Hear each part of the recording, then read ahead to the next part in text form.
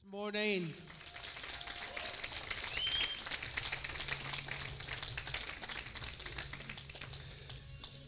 Awesome. Thank you. How are you guys? You're looking great. I just sense an anticipation for what the Lord is going to do in this service. First service was a fantastic one. I know that this is going to go over the top because you're here and you are expectant. And man, you guys are looking so good. I see a lot of new guests that I've not yet had the opportunity to meet. My wife, Carrie, and I would love to meet you after service if you can stay for a few minutes. And then some of you have been coming here for years and I've still not met you. If you could just stay for a few minutes after service, we would love to meet you as well. Follow me. I love to have our congregation stand in honor of the reading of God's word. So I'll start off with that. Luke chapter 8, verses 26 through 39. They sailed to the region of the Gerasenes, which is across the lake from Galilee. When Jesus stepped ashore, he was met by a demon-possessed man from the town. For a long time, this man had not worn clothes or lived in a house, but had lived in tombs. When he saw Jesus, he cried out and fell at his feet, shouting at the top of his voice, "What do you want with me, Jesus, Son of the Most High God? I beg you, don't torture me." For Jesus had commanded the impure spirit to come out of the man. Many times it had seized him, and though he was chained hand and foot and kept under guard, he had broken his chains and had been driven by the demon into solitary places. Jesus asked him, "What is your name?" "Legion," he replied, because many demons had gone into him. And they begged Jesus repeatedly not to order them to go into the abyss. A large herd of pigs was feeding there on the hillside. The demons begged Jesus to let them go into the pigs, and he gave them permission. When the demons came out of the man, they went into the pigs, and the herd rushed down the steep bank into the lake and was drowned. When those tending the pigs saw what had happened, they ran off and reported this in the town and countryside, and the people went out to see what had happened. When they came to Jesus, they found the man from whom the demon had gone out, sitting at Jesus' feet, dressed and in his right mind, and they were afraid. Those who had seen it told the people how the demon-possessed man had been cured. Then all the people of the region of the Gerasenes asked Jesus to leave them because they were overcome with fear. So he got into the boat and left. The man from whom the demons had gone out begged to go with him, but Jesus sent him away, saying, "Return home and tell how much God has done for you." So the man went away and told all over town how much Jesus had done for him. Luke 8, 26 through 39. I believe that is a big story. Amen. That is a big, big thing. I mean, they thought that this man was a lost cause. They thought he had lost his mind. They thought that there was no hope for him.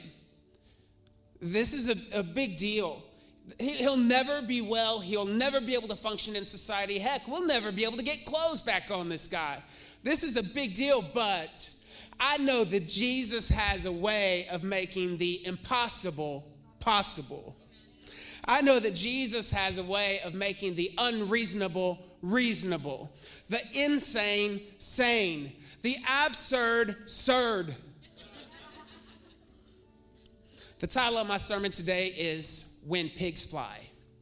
When Pigs Fly. Father, we just come before you today. I thank you so much for what you're doing in this room. You are a God of big things. Even now in this room, I just sense in the spirit some things are shifting. Some hearts are shifting. Some frameworks are shifting. Some mindsets are shifting. Unforgiveness is shifting. The bedrock of our life is shifting. God, I just thank you right now that you're doing big things among us. We will never know the fruit of this moment until eternity, because you, God, are a big God who does big things. We give you full permission in this moment to destroy confusion in the room, to destroy unbelief and doubt in the room. We give you full permission to destroy insecurity in the room. We give you permission to destroy fear that is among us. In Jesus' name we pray. Let the church say amen. Before you sit down, why don't you meet somebody new? A lot of people have joined us during worship. Meet somebody, and then you may be seated. How many of you are ready for God to do some big things in your life? A few of us. Very good. Just a little bit. Good. I believe that's true. I definitely want God to do big things in my life. And today, as I close out this series of Follow Me, I actually believe that you can't follow him without big things following you. And so I want to talk to you for a moment today. My talk in the next 23 minutes is about big things. So I pulled some stories from the internet. I did some very reliable research on Google. And here are some stories of big things in the area of lottery winners. Lottery winners. Now, this is not an endorsement for lottery. I'm not suggesting that you'll get your winning numbers by spending time with Jesus or any of that. I'm just relaying the stories. Evelyn Adams. It's hard to believe the luck of Evelyn Adams. She didn't just win the lottery, she won it twice. The two prizes in 1985 and 1986, respectively, totaled an impressive $5.4 million.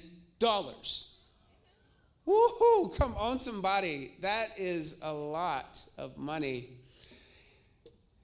Adams took her money, unfortunately, and dropped it into the slot machines of Atlantic City, 1 quarter at a time.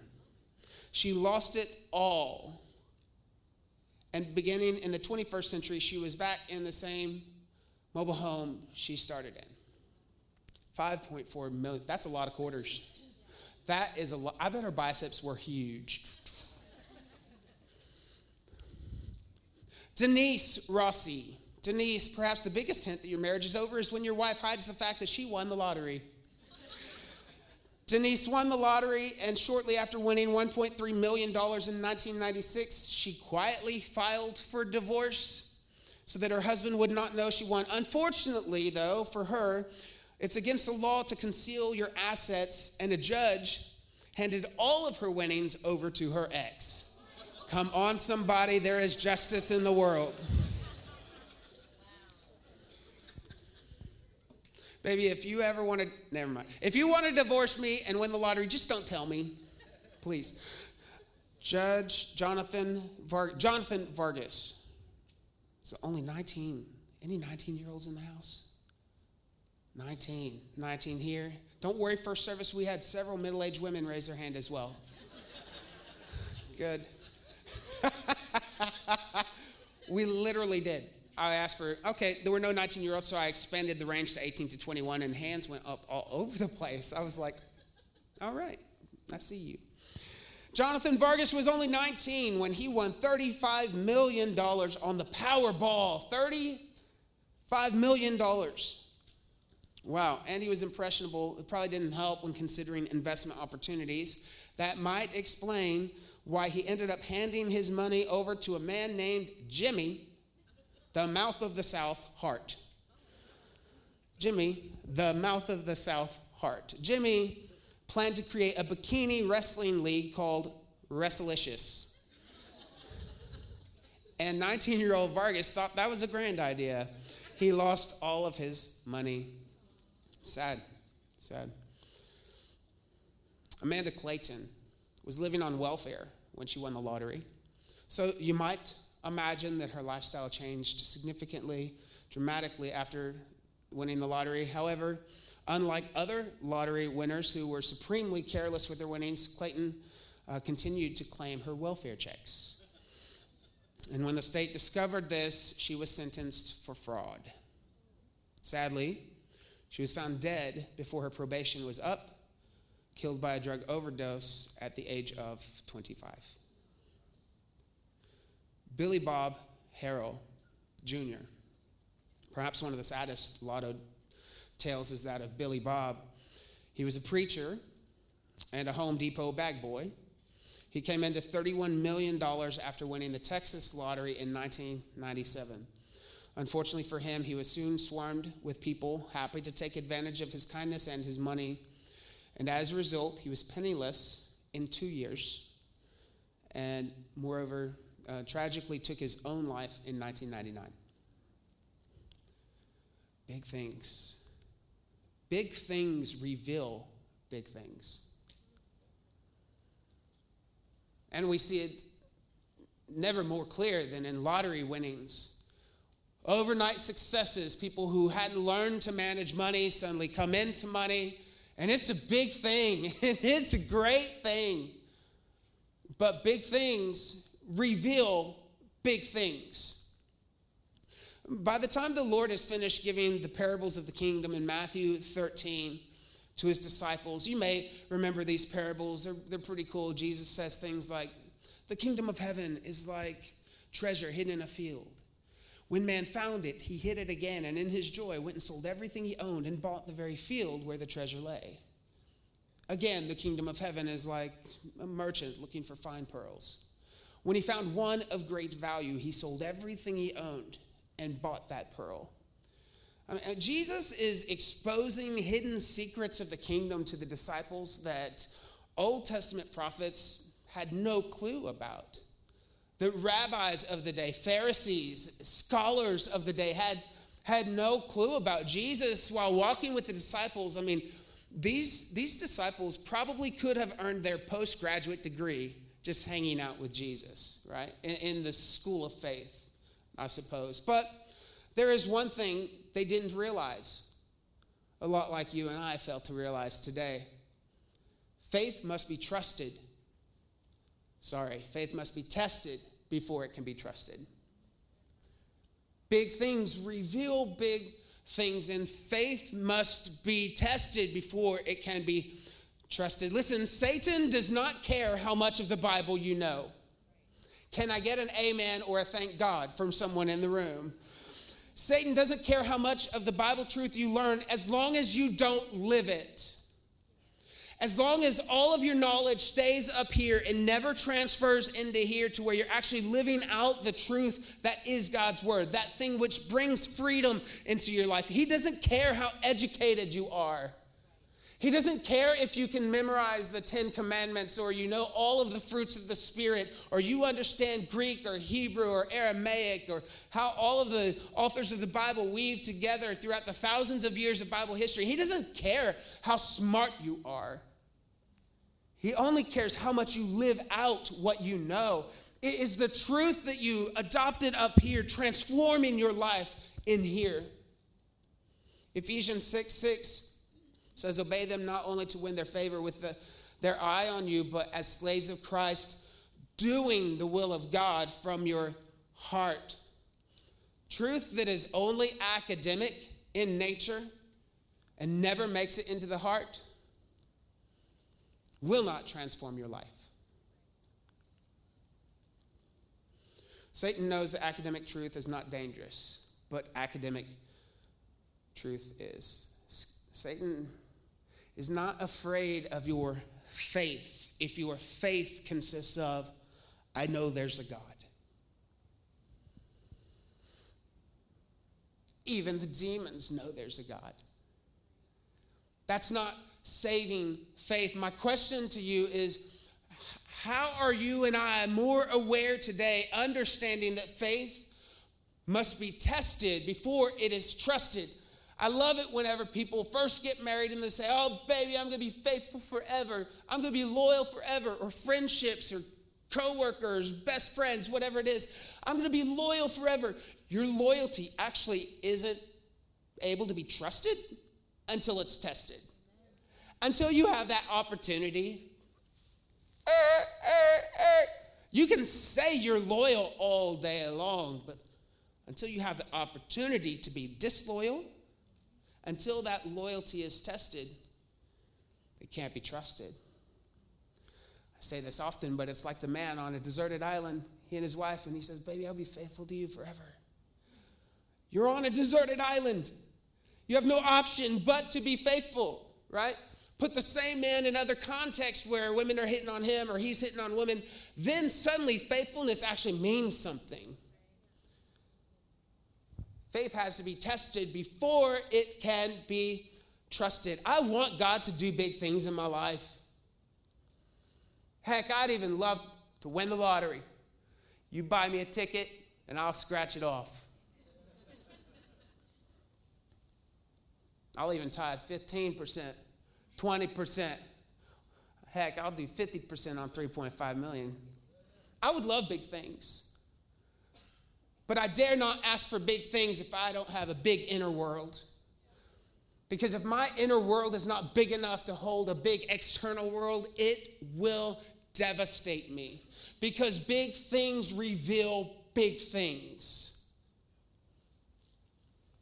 Jesus is taking the disciples over to this place. He's leaving Galilee, and he goes on to this huge lake.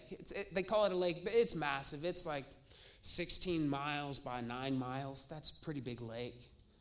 And they get in the lake, and if you were to read the text before the text that we read, you would know that a storm came, and he was asleep. And they're like, why are you asleep? You got to save us. And he saves them, and all is well. They learned a very valuable lesson that Jesus was over the elements, right? Then they step on foot on this place, and the Gerasenes are there. Jesus steps off, and he's confronted by a demonized man. And we know, because we've already read the text, that that's all that he performs there. That's all he performs. They didn't go there, by the way, because it's a good vacation spot. We don't see in Scripture that they have really good tacos. We don't see that there's a really great bed and breakfast across the lake. Jesus is going there for a purpose, knowing he's only going to accomplish one thing. So it must be a big thing. Are you with me, church? We must be seeing in this story that God is doing a big thing. And what do big things reveal? Big things. And so what I want us to wrap our mind around today is what is it that God's trying to show us with this big thing? What is the big thing that he wants to reveal? And I've written it down. When God does a big thing, like winning the lottery, when pigs fly, your kids waking up and doing their chores right the first time, when pigs fly. Or you having a marriage or a relationship where there's never any miscommunication whatsoever, and your spouse always knows exactly what you're thinking, right? When pigs fly. But God is in control of pigs too. He loves to do big things. Even things that you have said, that'll happen when pigs fly.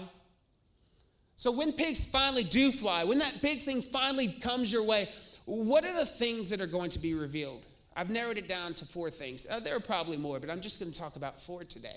And I'll go ahead and give you all 4 so you can write them down. It spells pigs, P-I-G-S. It reveals your priorities. It reveals your insecurities. It reveals your level of gratitude. And it reveals your level of surrender. I want to take you through this text.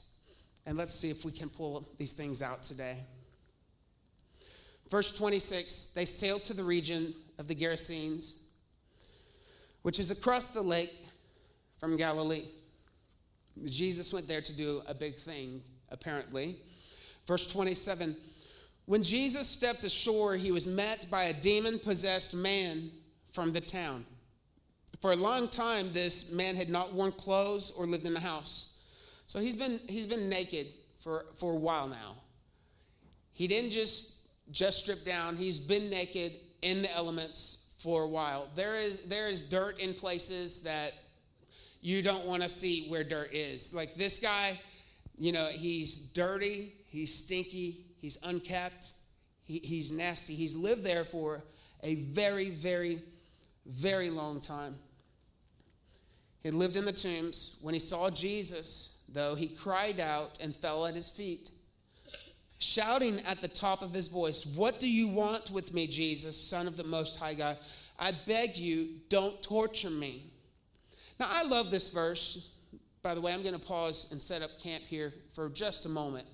I love this verse because we see demons inside a man communicating that they understand the authority of that which stands before them.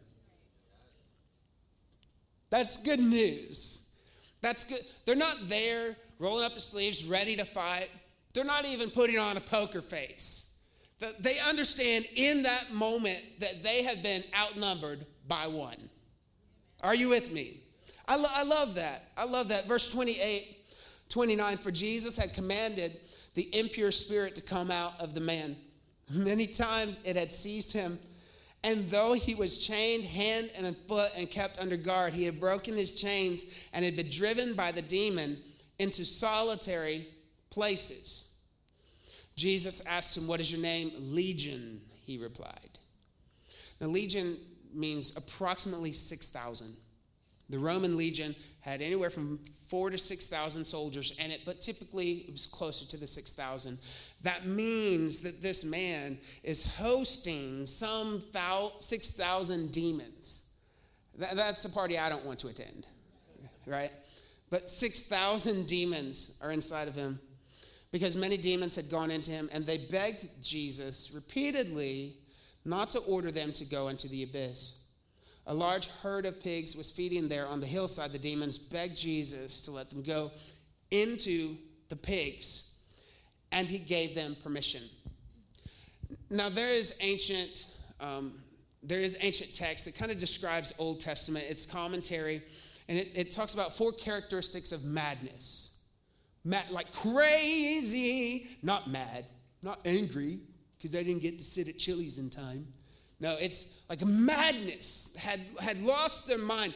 And in this time, there were four elements that proved your madness. One is walking outside at night. One of them is spending the night on a grave. No.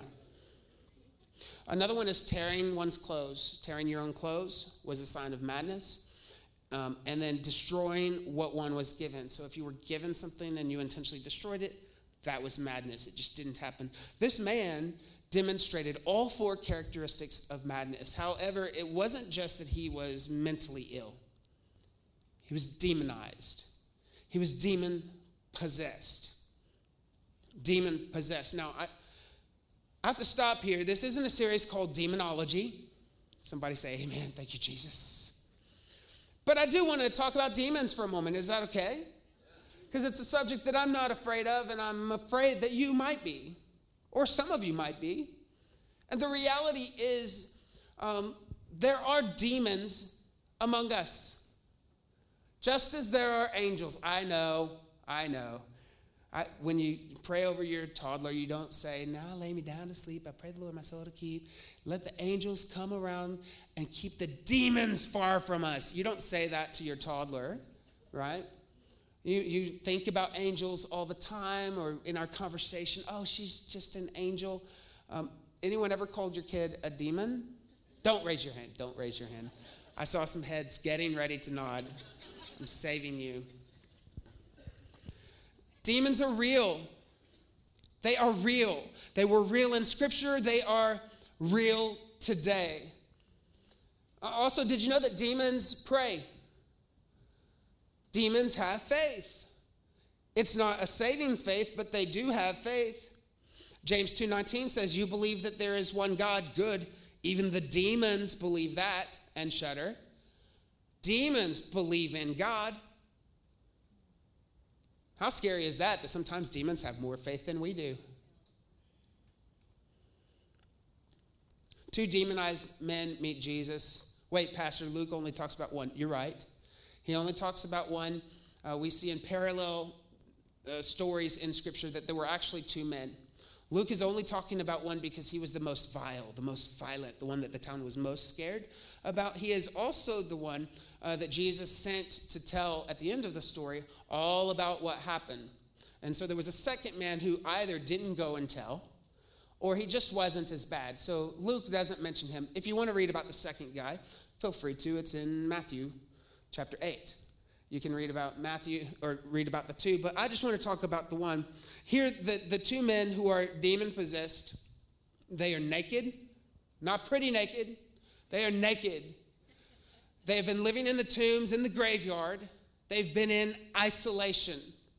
Demonic activity will isolate you. It will pull you out of the land of the living and into the land of the dying. Demonic activity will cause you to be paranoid. Demonic activity will make you think that everyone is out to get you. Demonic activity will also make you think you are better than you think you are. No. Demonic activity will make you think you are better than you actually are. It will build up pride inside of you. They did believe, the demons, that Jesus had ultimate authority. We see that very clearly in Scripture. Now, I see often two mistakes with Christians and demons. You want to know what they are? Two mistakes that Christians make regarding demons. One is very common. They're both very, very, very too common. I'm going to tell you so that you don't make the same mistakes. One mistake regarding demons is people believe that everything is a demon. Everything is a demon. The leaves turned brown in October. It's demonic activity. No, it's called fall. It's autumn. Right? Everything is a demon. Somebody sneezes and you think it's a demon trying to get out. I don't know. Everything is a demon. We do that. We over-spiritualize everything. You know what? Because it's easier to blame a demon than to blame our own habits, patterns, proclivities, and the things that we've given access to in our life. I actually think that sometimes the devil doesn't even work in your life as much as you think that he does, because you've already granted him access long ago. Now you're on autopilot and he has his demons working on someone else. Why pay his demons to do work that you're doing for him? Unforgiveness, bitterness, sloth, all of these things that he tried to get you to buy into, and you bought into it, and you actually believed that's who you were. So now you function that way because you believed the lie. Some people believe it's always a demon, but then you have other people, God bless their heart. Nothing is a demon. Demons died in Bible times. There's only good spirits out there. It's only angels, only the good, Casper, the friendly ghost. They never acknowledge that it's Satan. And I get that helps you sleep at night, right? Wouldn't it be nice just to not think there are demons? Or is that just me? Are you with me? It provides a little bit of solace to be like, there's nothing lurking around the corner trying to get me. I don't need to wake up and pray over my kids who live in Australia or pray over the grandbaby that's about to come, because the enemy's not trying to kill my grandkid that's not even born yet. I don't need to worry about that. The problem is I give him more access in my world when I don't understand that there is a very real enemy trying now in Australia to rip out the legacy that Carrie and I have. It's real. It happens. Now, I don't know where you balance that. Maybe we blame too much on the devil. Maybe we don't blame enough on the devil. Here's what I do know, though. If you surrender your heart to the Lord and you ask for discernment, you work those things out slowly. If you blame the devil a little too much, well, that's okay. He's probably done some things he didn't get credit for in the past. P-I-G-S.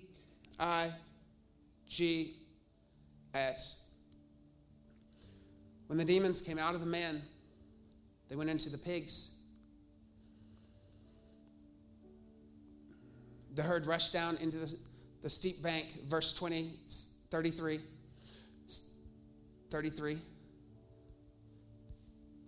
When the demons came out of the man, they went into the pigs, and the herd rushed down the steep bank into the lake and was drowned.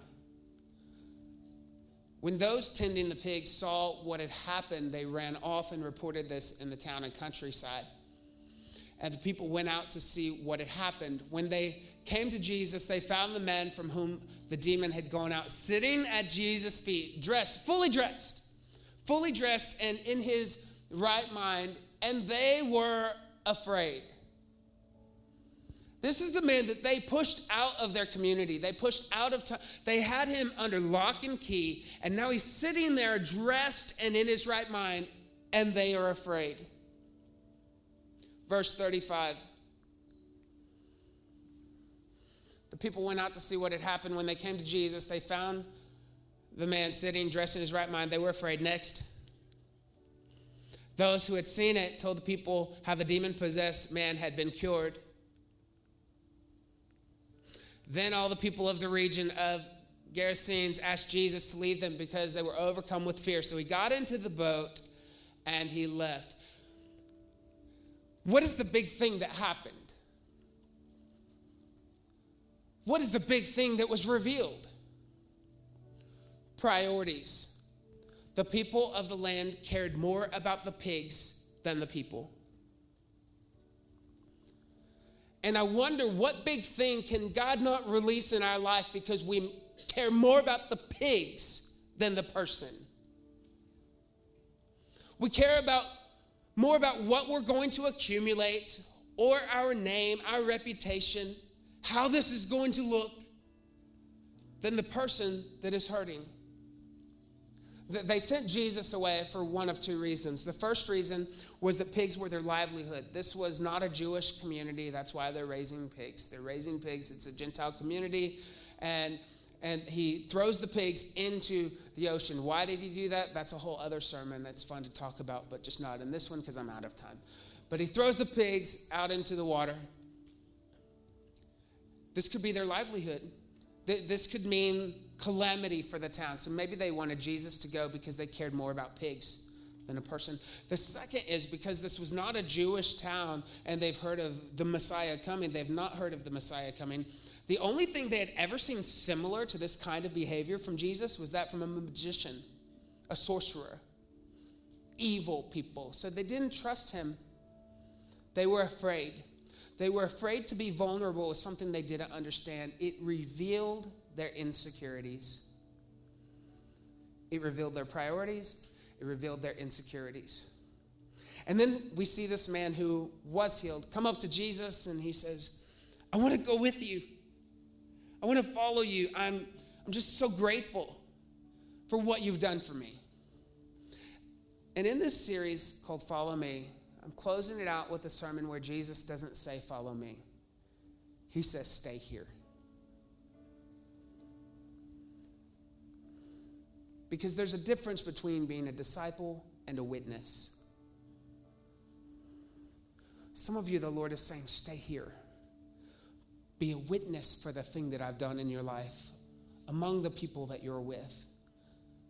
I don't need you to go here and do this or go there and do that. I need you to stay here and be a witness. Gratitude will be revealed when big things happen. Big good things and big bad things will always reveal our level of gratitude. And finally, our level of surrender. The guy went. He stayed and he went. And as Jesus sailed across the water, he looked back, I imagine, at this town of people and potentially floating pigs. And he said, I'm leaving a man who has surrendered to the call that I've placed on his life. And he'll bring the message to all of those who don't yet believe. Big things don't just reveal more money. Big things don't just reveal more problems. Big things will always reveal your priorities, your insecurities, your level of gratitude, and your level of surrender. Let us pray. Father, I come before you today. I thank you, God, that you are a big God and you love to do big things. God, I ask that our inner world will begin to expand and grow so that we can host the big things that you have for us. God, I know that you don't want to release blessing that would destroy us. God, you want to release big things on big people. So I ask that in the coming 7 days that you would just bring an awareness to us. What are the insecurities, the lies that we've been believing, that thing that keeps us stuck in our current level of circumstance? God, I trust and know that every single person in this room is better than they think they are. Every person in this room that has said yes to you, God, they have a capacity that far exceeds their current ability. So God, we give you full permission to do big things among us. In Jesus' name, I pray. Amen. Amen. Amen. Can you give Jesus a hand clap? This morning,